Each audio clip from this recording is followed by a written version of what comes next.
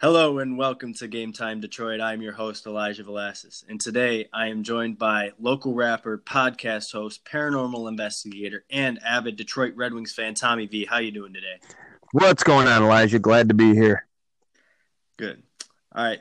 Tell us a little bit about your music. My music?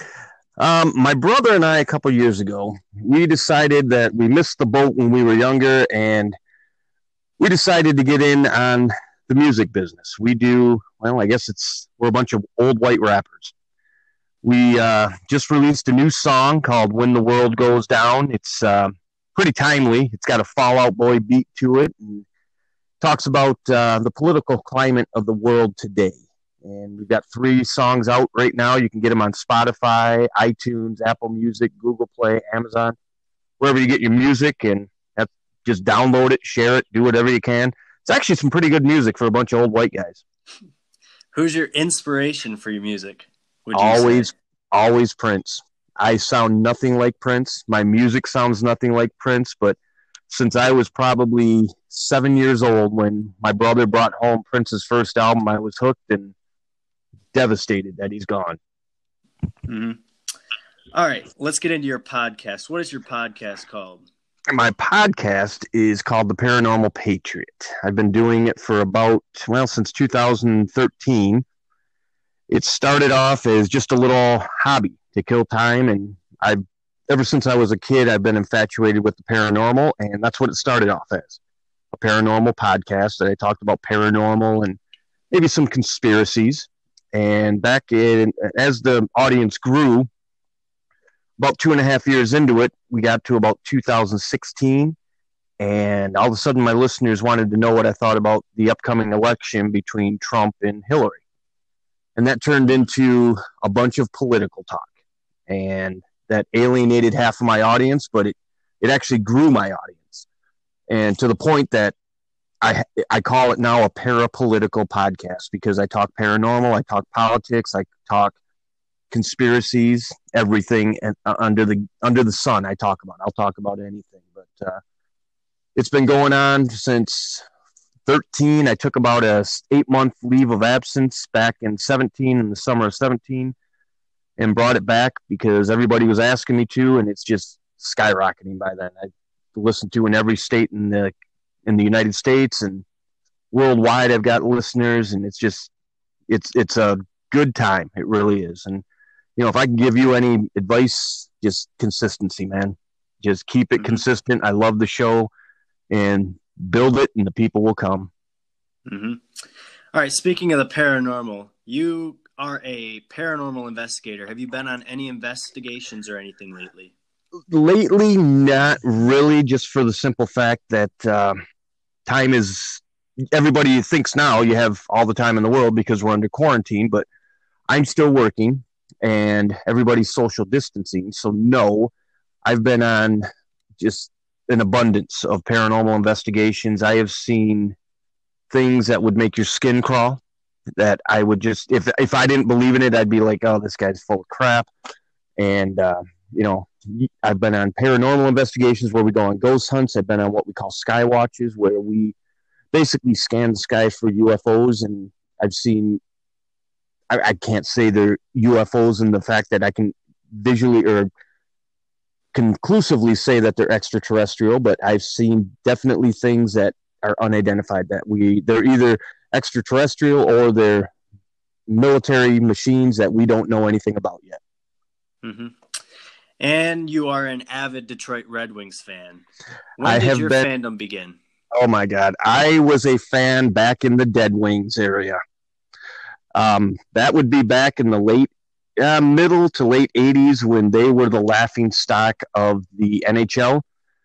And I was with them then, and I watched them grow into the powerhouse that they were. And now I get to see them back in their Dead Wings era. Yep. Did you keep up with all the games this year, even with the record? I did. As painful as it was, and it's painful. All right. My first question for you is, do you see us competing with the top of the league again soon with Yzerman as the GM? No, you look at that team and you look at the offense. They couldn't score goals. You look at the defense. They couldn't stop goals from being scored. But most of all, you look at the coaching staff. And I've watched this past season, I watched pretty much every game I could, which was easily 90% of the games. And they would come out in the first period and they would look really good. And here's why I think Jeff Blashill needs to go, is because they'd come out and they'd play well. They may even be ahead after the first period or tied. The second and third periods, the opposing coach obviously made adjustments to counter what Detroit was doing. Blashill could not react to those. Either he couldn't, or I'm assuming he couldn't, but because the only other option is he didn't want to. But every game, you would see the Red Wings come out playing well, and then in the second and third periods, the opposing team would score 4 or 5 goals in succession, and it was just a lapse of defense. It was now keep in mind, I'm older than you, and I was blessed because I watched the late 80s, early 2000 Red Wings when they had the Russian Five. And you want to talk about precision hockey, it was tic-tac-toe passing. There was a pass and it hit a stick. There was a pass and it hit a stick. The Red Wings today can't even get it out of their own zone without turning it over. So this is tough for me to watch. And there are so many holes on this team. You just don't know where to begin. Mm-hmm. So if Blashill was to be let go, who do you see as a good replacement as the head coach? That is a good question. I know a lot of people right now are probably screaming Mike Babcock. Mm-hmm. I personally didn't like Mike Babcock when he was with the team and he was winning. I just don't think he brought out the best of those players. I think you need a seasoned coach. I would love to see Gerard Gallant, and I would not be surprised to see him in there because he took a Vegas team that was an expansion team, and he got those players to play as a team, to play as one cohesive unit, and I don't see Blashill doing that. As a matter of fact, during the middle of last year, I saw his players quit on him. There's talent on that team, but it's young talent. And I just don't see Blashill doing anything with that talent. And the thing that everybody wanted Blashill here for is because, hey, he was the Grand Rapids Griffins coach, and he knows these players. He can get the best out of them. Well, I don't see it happening. I hate to say it, but I don't. Mm-hmm. Many speculate that Dylan Larkin is the future of this team and the guy to build around. Do you think Dylan Larkin can lead this team? As it stands now, no. And I don't blame that all on Dylan Larkin. I blame it all. I blame it on coaching. To me, the key to a good coach is having your players improve as they age. And a lot of people will say, well, they're in the NHL. They've got all the talent in the world. They don't need to improve. Well, that's not true. You can still teach them. You can still look at Steve Yzerman. He was a one-way player. He was all offense until Scotty Bowman came in. And Scotty Bowman taught him to be a two-way player. And because of that, Steve Yzerman turned into a complete player and helped them win three Stanley Cups.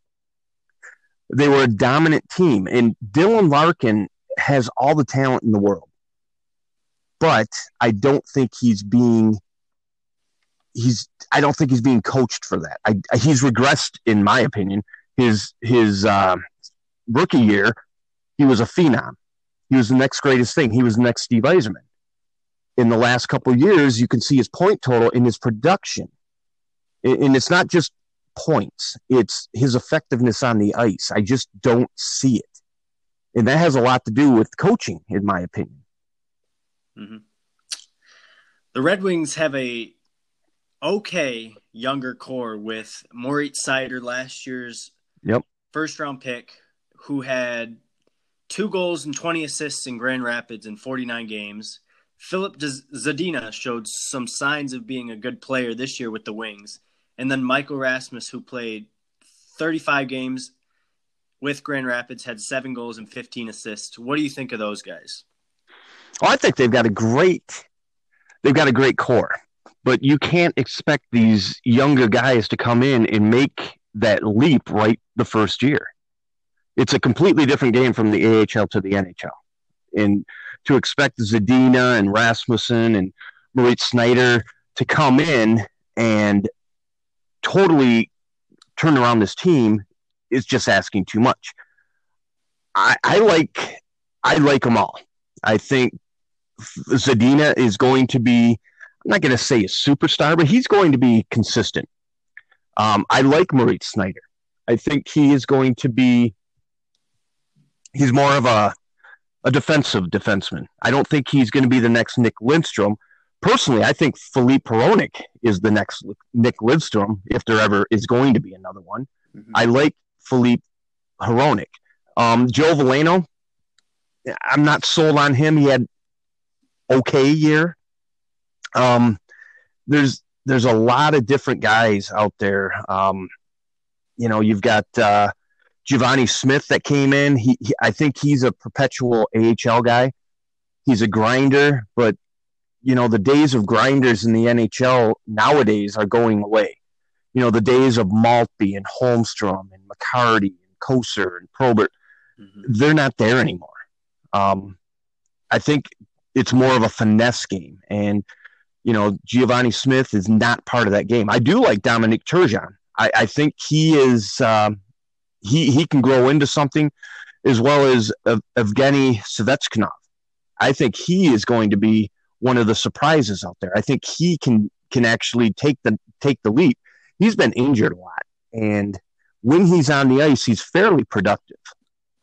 His numbers don't show it, but he's not playing for a powerhouse of a team. Mm-hmm. All right, so the Red Wings, as you know, had the worst record in the NHL by far, had the worst stats in the NHL by far, so they rightfully deserve the number 1 overall draft pick in this year's draft.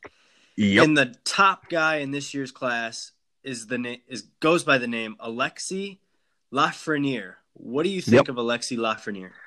I think he's a real deal. He is an absolutely incredible playmaker. His shot is amazing.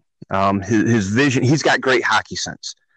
I always teach my kids when they're playing sports. Wayne Gretzky once said, "I don't go to where the puck is, I go to where the puck is going to be." And I see Alexis as that type of player. Mm-hmm. The problem is, being the worst team in the league, especially in the NHL for some reason, does not guarantee you the first pick. Mm-hmm. The odds are the Wings are not going to get the first pick. They need the first pick. I mean, you've got Quentin Byfield out there. You've got Alexander Holtz, Cole Perfetti from Saginaw. Mm-hmm. He's a stud. He's going to be a goal scorer. But this group, I think, is a solid group, but I don't think it's NHL ready at the moment.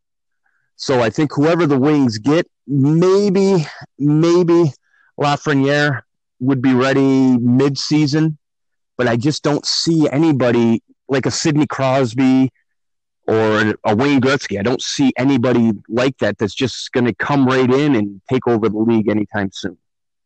Yep. But, it's not even a given that they're going to get the first pick. I would actually be surprised if they get the first pick. And if they get the first pick, I mean, it's a no-brainer who they're going to pick, Lafreniere. He is by far the best player in the draft. He, the Quebec Major Junior Hockey League's most valuable player. He deserves it, and he will be a star in this league. But I don't know. I'm in a way, I'm almost hoping for him, because if nothing changes with the Wings, he's going to get buried in the system. Mm-hmm. That's all the time we have today. Thank you for tuning in to Game Time Detroit. And thank you, Tommy V, for joining us today. We'll see you next time. Hey, not a problem. All right.